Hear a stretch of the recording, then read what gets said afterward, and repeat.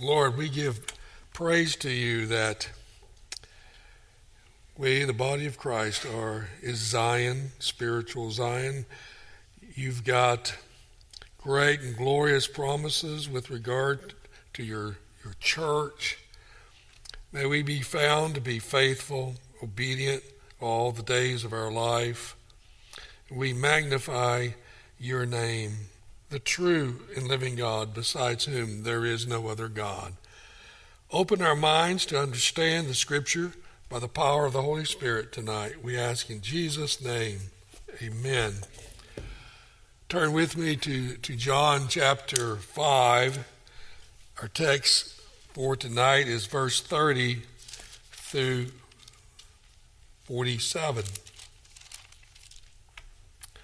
John 5, beginning at verse 30. I can do nothing on my own initiative.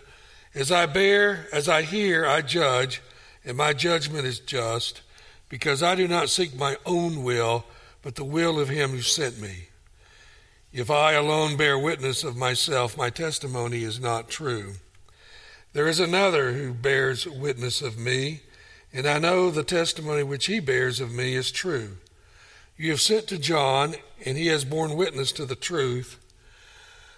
But the witness which I receive is not from man, but I say these things that you may be saved. He was the lamp that was burning and was shining, and you were willing to rejoice for a while in his light. But the witness which I have is greater than that of John, for the works which the Father has given me to accomplish, the very works that I do, bear witness of me that the Father has sent me. And the Father who sent me, he has borne witness of me. You have neither heard his voice at any time, nor seen his form. And you do not have his word abiding in you, for you do not believe him whom he sent. You search the Scriptures because you think that in them you have eternal life, and it is these that bear witness of me, and you are unwilling to come to me that you may have life. I do not receive glory from men, but I know you, that you do not have the love of God in yourselves. I have come in my Father's name, and you do not receive me. If another shall come in his own name, you will receive him. How can you believe when you receive glory from one another, and you do not seek the glory that is from the true and only God? Do not think that I will accuse you before the Father.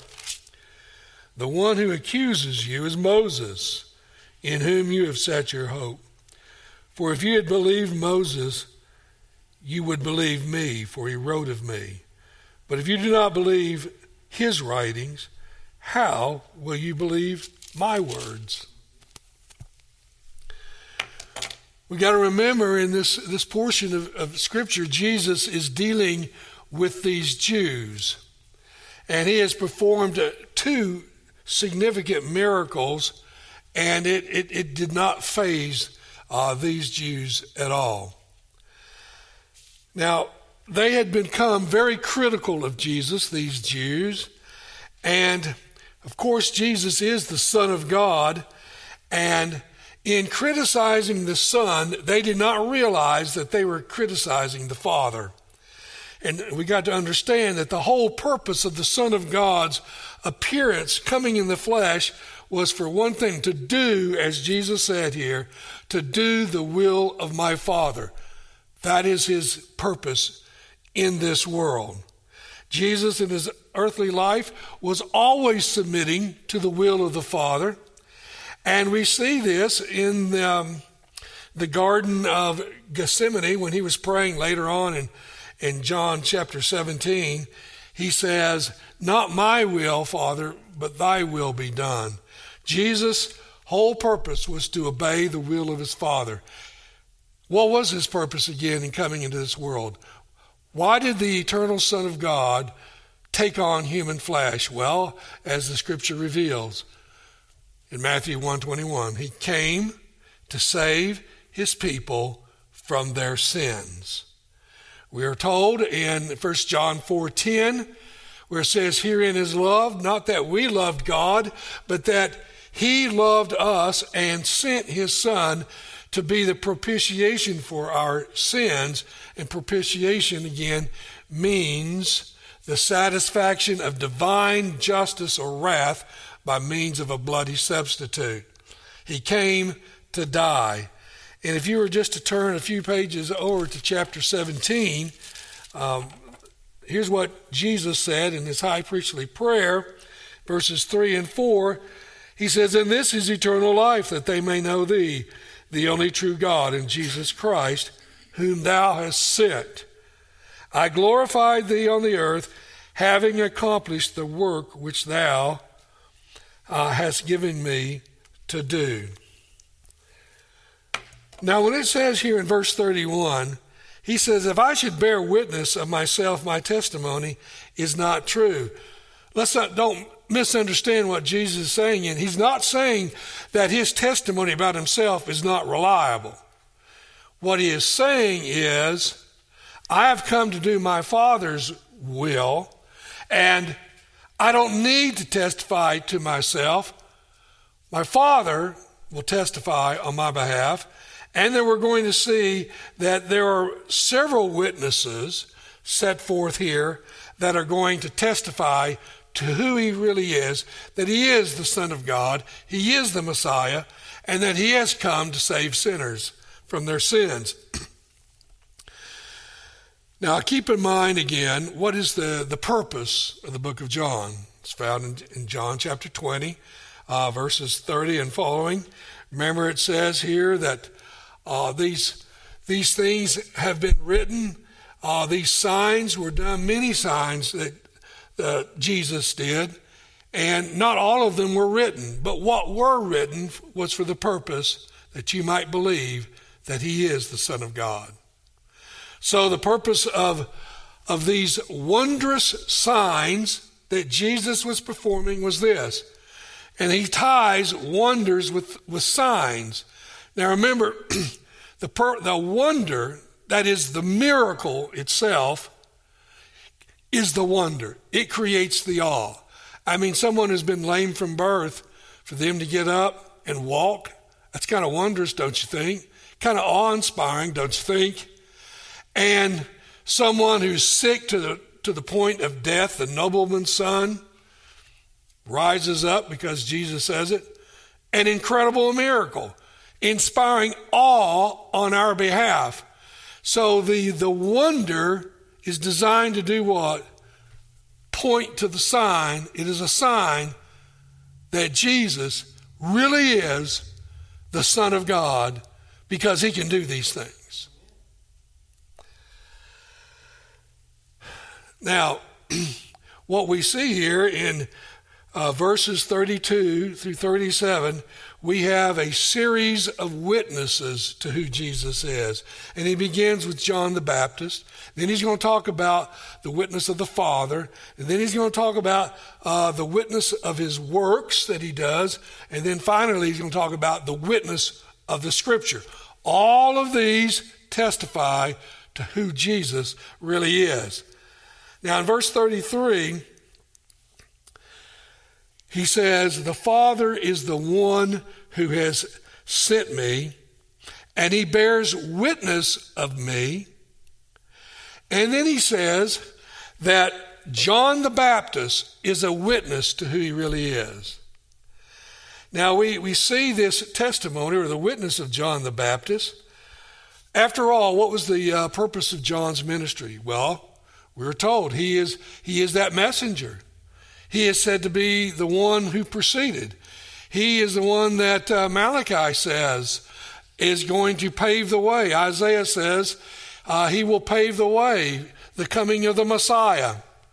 John's ministry was preparatory. And once Jesus came, once he baptized Jesus, his ministry fades. Remember, John says, I must decrease and he must increase. But he bore witness of who Jesus is. And John's ministry was basically, as you know, a baptism by water of repentance. So it was preparatory. We should realize this. No one is ever saved without repentance, right? You've got to repent. When Jesus came out of the desert, having been tested by the devil 40 days and 40 nights, he came to Galilee saying, the kingdom, he says, the time is fulfilled. The kingdom of God is at hand. Repent and believe the gospel. That's what Jesus said. Repentance is necessary. John's ministry was of repentance, laying the groundwork for the Messiah. Remember, John said, he says, I baptize with water, but he who comes after me, whose sandals I'm not even worthy to unlatch, he will baptize you with the Holy Spirit and with fire. A baptism of water, Holy Spirit baptism. Now, we should remember that Jesus, in saying that the witness of John is not just from a man. John the Baptist's witness was this, that he was saying that the Father had spoken to him, revealing who Jesus was. Now, Jesus always was very praiseworthy of John the Baptist's ministry. Remember in Matthew 11, we've looked at that passage before, when John sent his disciples to ask Jesus, are you the one to come, or are we to expect another? And I think, as I've said several times, the best understanding of that is John wasn't doubting because he had heard God the Father say, this is my beloved Son. He was just doing that for his disciples that needed to make the transition from himself to Jesus.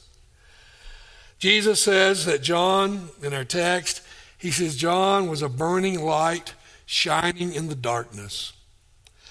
And he was a testimony of the coming Messiah. We could say this, that John's ministry was the morning star. The morning star that comes up in the morning, that barely sheds light, but as the day progresses, the light becomes increasingly until the noon, the bright part of the day. John the Baptist was the morning star, shining, testifying there is a great one to come, and he is Jesus. Now remember that Jesus says, as I said earlier, he's speaking to these Jews, and these Jews have a problem with him. And Jesus says in our text in verses 35, 36 and following, he says, you did rejoice in John the Baptist's ministry. For a while, you rejoiced in it, but it was only temporary. He says, in other words, he says, you were fond of John's ministry, kind of like a new thing, a new toy. You may like it for a while, but soon it becomes old, and I don't want it anymore. Do you remember that even Herod Antipas liked John the Baptist's ministry? Even though John the Baptist would point his finger and says, Herod, it is unlawful for you to have your brother's wife. Even despite that, it says that Herod liked to hear John. Well, who had the real problem with John the Baptist? Herodias, his wife. She's the one that took it really personal. And she was the one determined, I'm going to get that guy. And she did, through her daughter. And it ended up him losing his head. And so it was all masterminded by Herodias, essentially. And then, of course, Herod was a coward. He just gave in. And so Herod, just like many, that apparently, just like we could phrase it like this. Remember Jess in his preaching on the parables and the parable of the sower and the seed. The temporary, the seed that falls on the shallow soil. It comes up quickly, but when the scorching heat hits it, then it just withers. And so there are many who seem to be pleased with the gospel at the first, but then they fall away.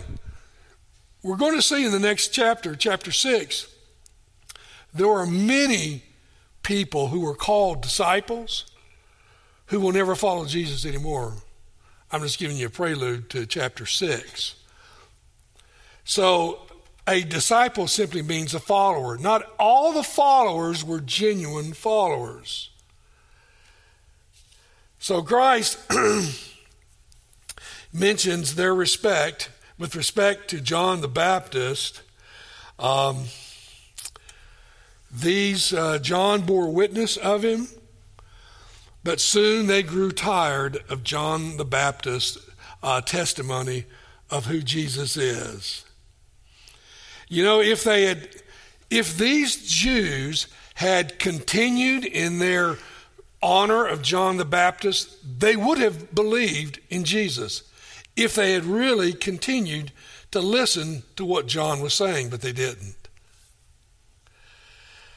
Now in verse 36 of our text, if you take a look here, Jesus, having said that the Jews, they should have accepted him because of John's witness. Now they're condemned because they didn't listen to John. But then Jesus says, look, if you're not going to believe him, at least believe the works that I'm doing. Notice what it says there in verse 36. But the witness which I have is greater than that of John. For the works which the Father has given me to accomplish, the very works that I do, bear witness of me that the Father has sent me. Now it's great. Jesus is the one who said regarding John the Baptist, there is no man born of woman greater than John the Baptist. That's what he said. He was the greatest Old Testament. He was the last of the Old Testament prophets. No one greater than John the Baptist, the preparer of the Messiah. But he says, Jesus says, my works which I do, that comes from the Father who's empowering me. John never did that. There's no recording. John never performed a miracle like Jesus. Not once. He said, Jesus is saying, I have been empowered by my Father to do these things far greater than what John ever did in this sense. So in one way, what Jesus is saying to these Jews, if you don't believe me for what I'm saying, at least believe the works that I'm doing. In other words, are they not wondrous? Are they not miraculous? I mean, when Jesus in Matthew 11 tells John's disciples who he is, he says, do not the blind receive sight? Do not the lame walk? Do not the deaf hear? Do not the dead rise from the dead? All of these works are testifying to what? I am the Son of God. And you ought to believe me. So if you don't believe me, later in John 10, he's going to drive that point home. And he says, if you don't believe me, at least believe the works. They testify who I am. But you can't even do that, he says. And so what we see here is we got to remember what Jesus said if you look back to chapter 4, verse 48. When talking about the works that Jesus did, he was very critical of these Jews. He says, unless you people see signs and wonders, you simply will not believe. In other words, they've got to have a sign, or they're not going to believe. They got to see something miraculous or they're not going to believe. But then we see here Jesus says, although the works that I do should cause you to realize I'm a special person. You see, all the purpose of Jesus' miracles was a sign to who he was. When the apostles, in the name of Jesus, would do the same miracles as Jesus did, it was for the purpose to authenticate their message. It was for the purpose that you better listen up, because people don't do what we do, so you better listen to what we're saying. But they didn't, did they? For the most part, they didn't listen to the apostles who healed people in the name of Christ. So he says, John bore witness of me. My works bear witness of who I am. And then he says in verse 37 and following, the Father himself bears witness of me. Now we remember, let me just go back. Well, first of all, let me just say this. In Matthew 4:17, it says that a voice came from heaven when John was baptizing Jesus. And he says, this is my beloved Son in whom I'm well pleased. So the Father bore witness to John who Jesus really was.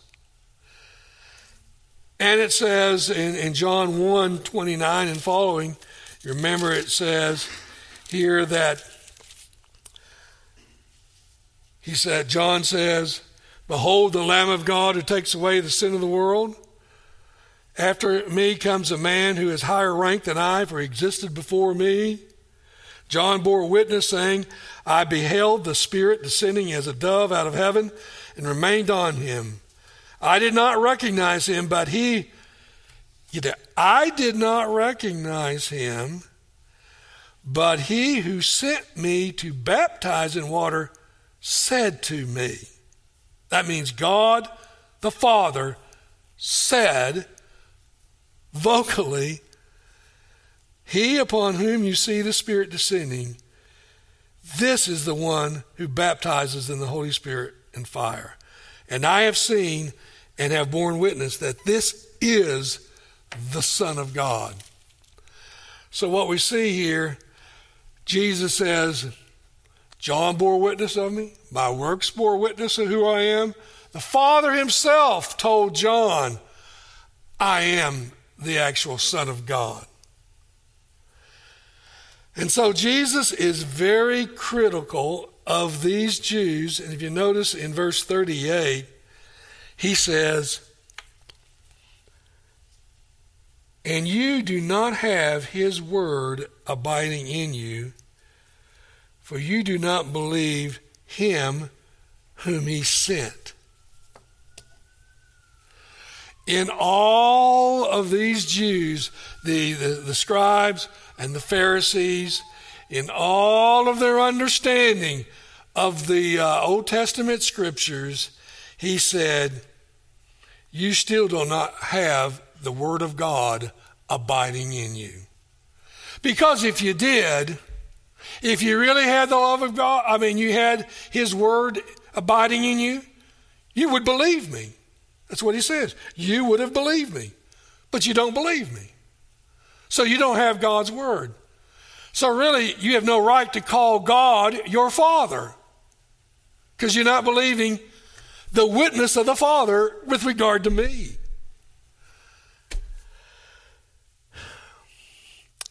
And in verse 39, Jesus begins with the last witness to who he is. And it's a very powerful one. Look what he says in verse 39. Speaking to these Jews now, who are hostile to him, you search the scriptures because you think that in them you have eternal life. And it is these, that is the scriptures, that bear witness of me. Now, when it says you search the scriptures because in them you think you have eternal life, at least in that regard, they were right.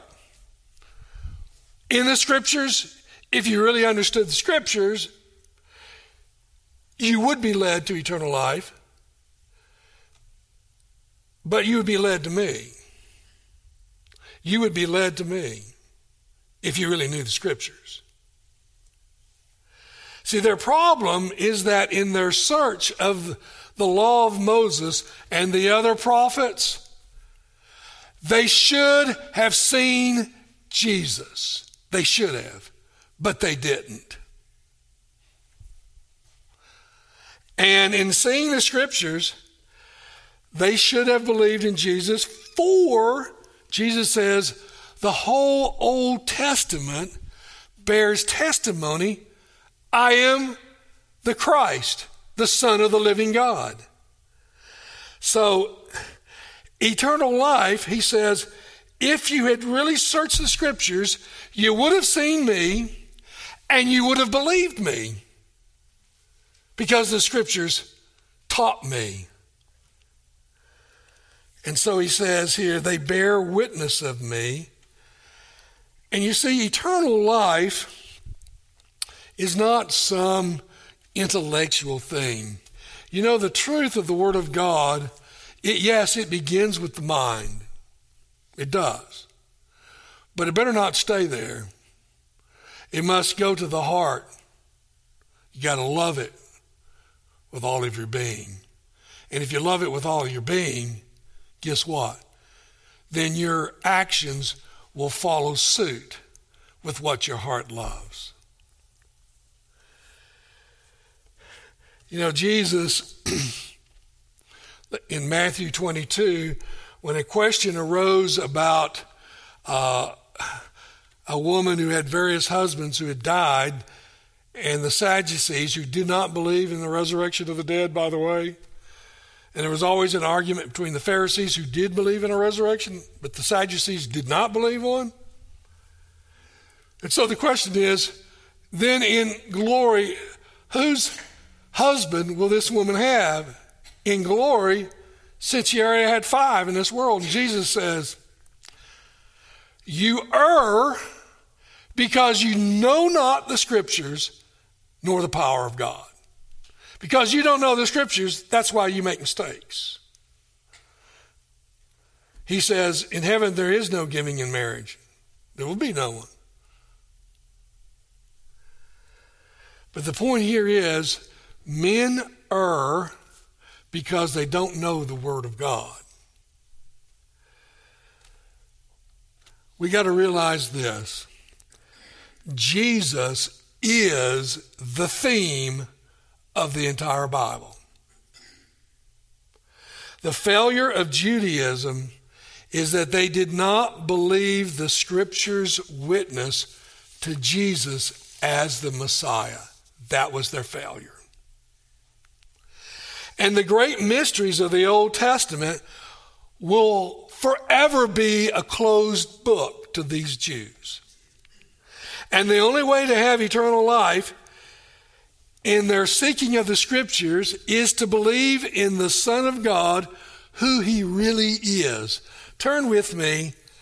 Now this is moving ahead in the ministry. This is after the resurrection of Jesus. Okay? Luke 24.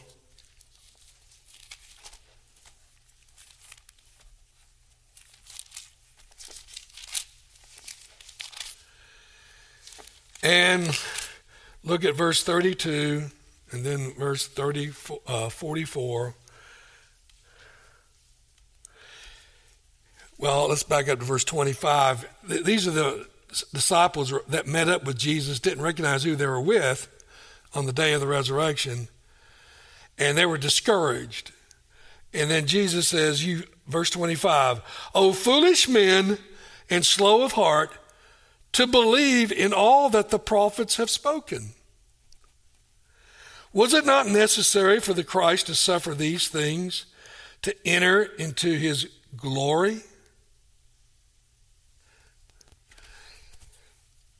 Jesus saying, you should have known the scriptures. And if you had, you would have understood that I had to die, and you would have understood that I was going to rise from the dead the third day. So he rebukes them for their failure to understand the Scriptures. And then we see in verse 32, these disciples, well, Jesus opened their eyes in verse 31 to realize, hey, we're actually with the risen Jesus. And then they said to one another, verse 32, were not our hearts burning within us while he was speaking to us on the road, while he was explaining the Scriptures to us? Don't you love that phraseology? Was not our heart burning within us when Jesus began to open up the Word of God, the whole Old Testament, to these men? It thrilled their heart. We should have seen this. It was there after all this time. We missed it. And then verse 44, it says, now he said to them, these are my words which I spoke to you while I was still with you, that all things which are written about me in the law of Moses and the prophets and the Psalms must be fulfilled.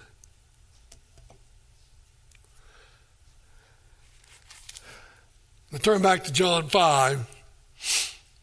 If you look at verse 40, Jesus explains to these Jews what the real problem was. He says to them, verse 40, well, let's consider 39 and 40 together to get the context.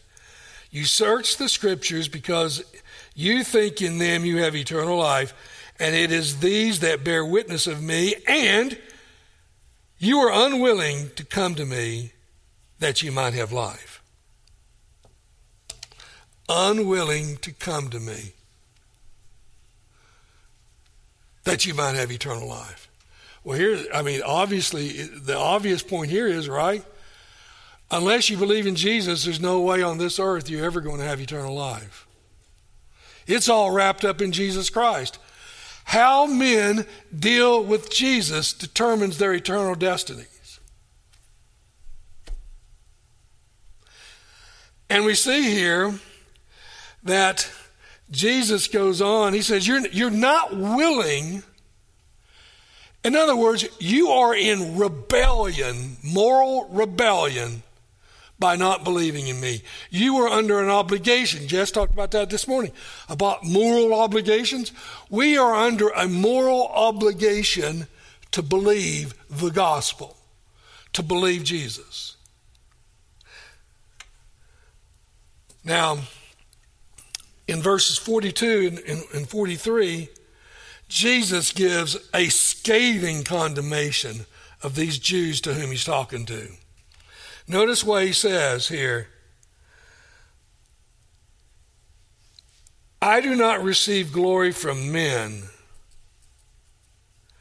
but I know you, that you do not have the love of God in yourselves. Wow. What worse thing could be said to someone who's religious than to say, you don't have the love of God in you?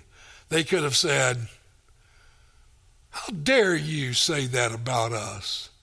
We love God, but the Son of God says, no, you don't. No, you don't. Because you really loved God, you would believe the Father's witness about me.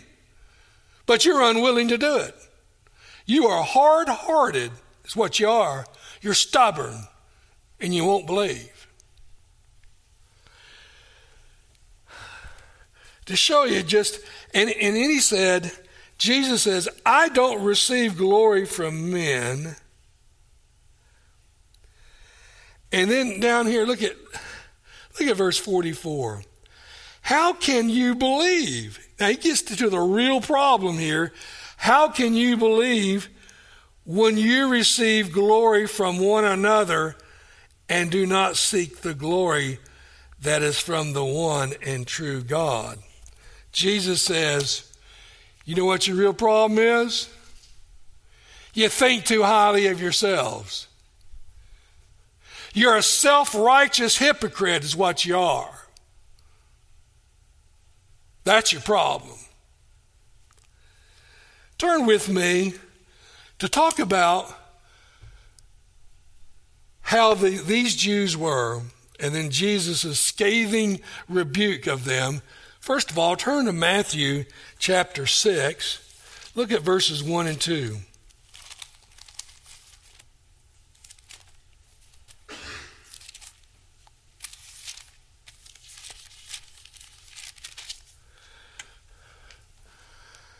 Beware of practicing your righteousness before men to be noticed by them. Otherwise you have no reward with your Father who is in heaven. When therefore you give alms, do not sound a trumpet before you, as the hypocrites do in the synagogues and in the streets, that they may be honored by men. Truly I say to you, you have their reward in full. They loved to be seen of men as being pious. They loved to be seen of men as, we're giving a lot of money. Look what we did. Look what we have given. Remember Jesus, who was the one that gave the most? The widow's little mite. All these others are bringing all this stuff. And Jesus says, that widow who she gave all that she had. Now that's the one who really pleased God. Turn over to Matthew 23. Look at verses 5 and 6.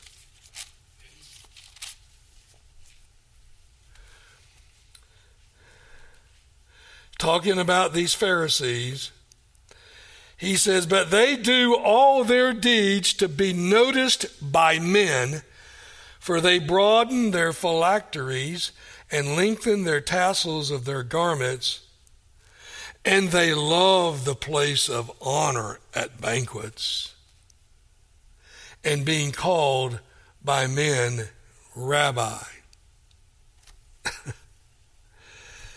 They love the recognition of men. They want to be seen as these wonderful religious people. And then finally, if you turn over to Mark 12, 38 through 40,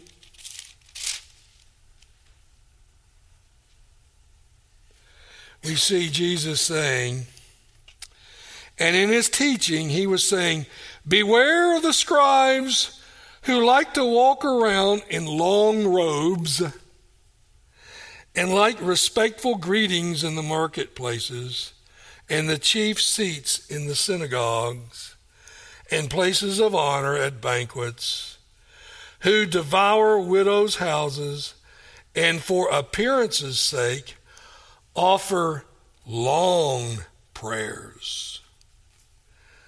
These will receive greater condemnation. That long prayers, I've always been sensitive in praying. We're not to try to impress men with our prayers. Who are we praying to? God. And it can be a very short prayer if it's sincere. But these self-righteous Jews loved the recognition and honor of men. And what a sad thing. He said, that's why you don't love God. You're self-righteous. You're dead men's bones. Jesus, his worst condemnation of men were to the religious leaders of his time. That's who he reserved his greatest rebuke, because they deserved it. They didn't deserve. He says, everything you get of men, that's your reward. That is your reward. You wanted to be seen of men being an honorable Pharisee? Well, you got it. But that's not going to do any good in the life to come. It will do you no good. If you turn back to John 5, verses 46 and 47, Jesus says, I don't need to accuse you, Jews, before my Father. There is one who accuses you. It's Moses.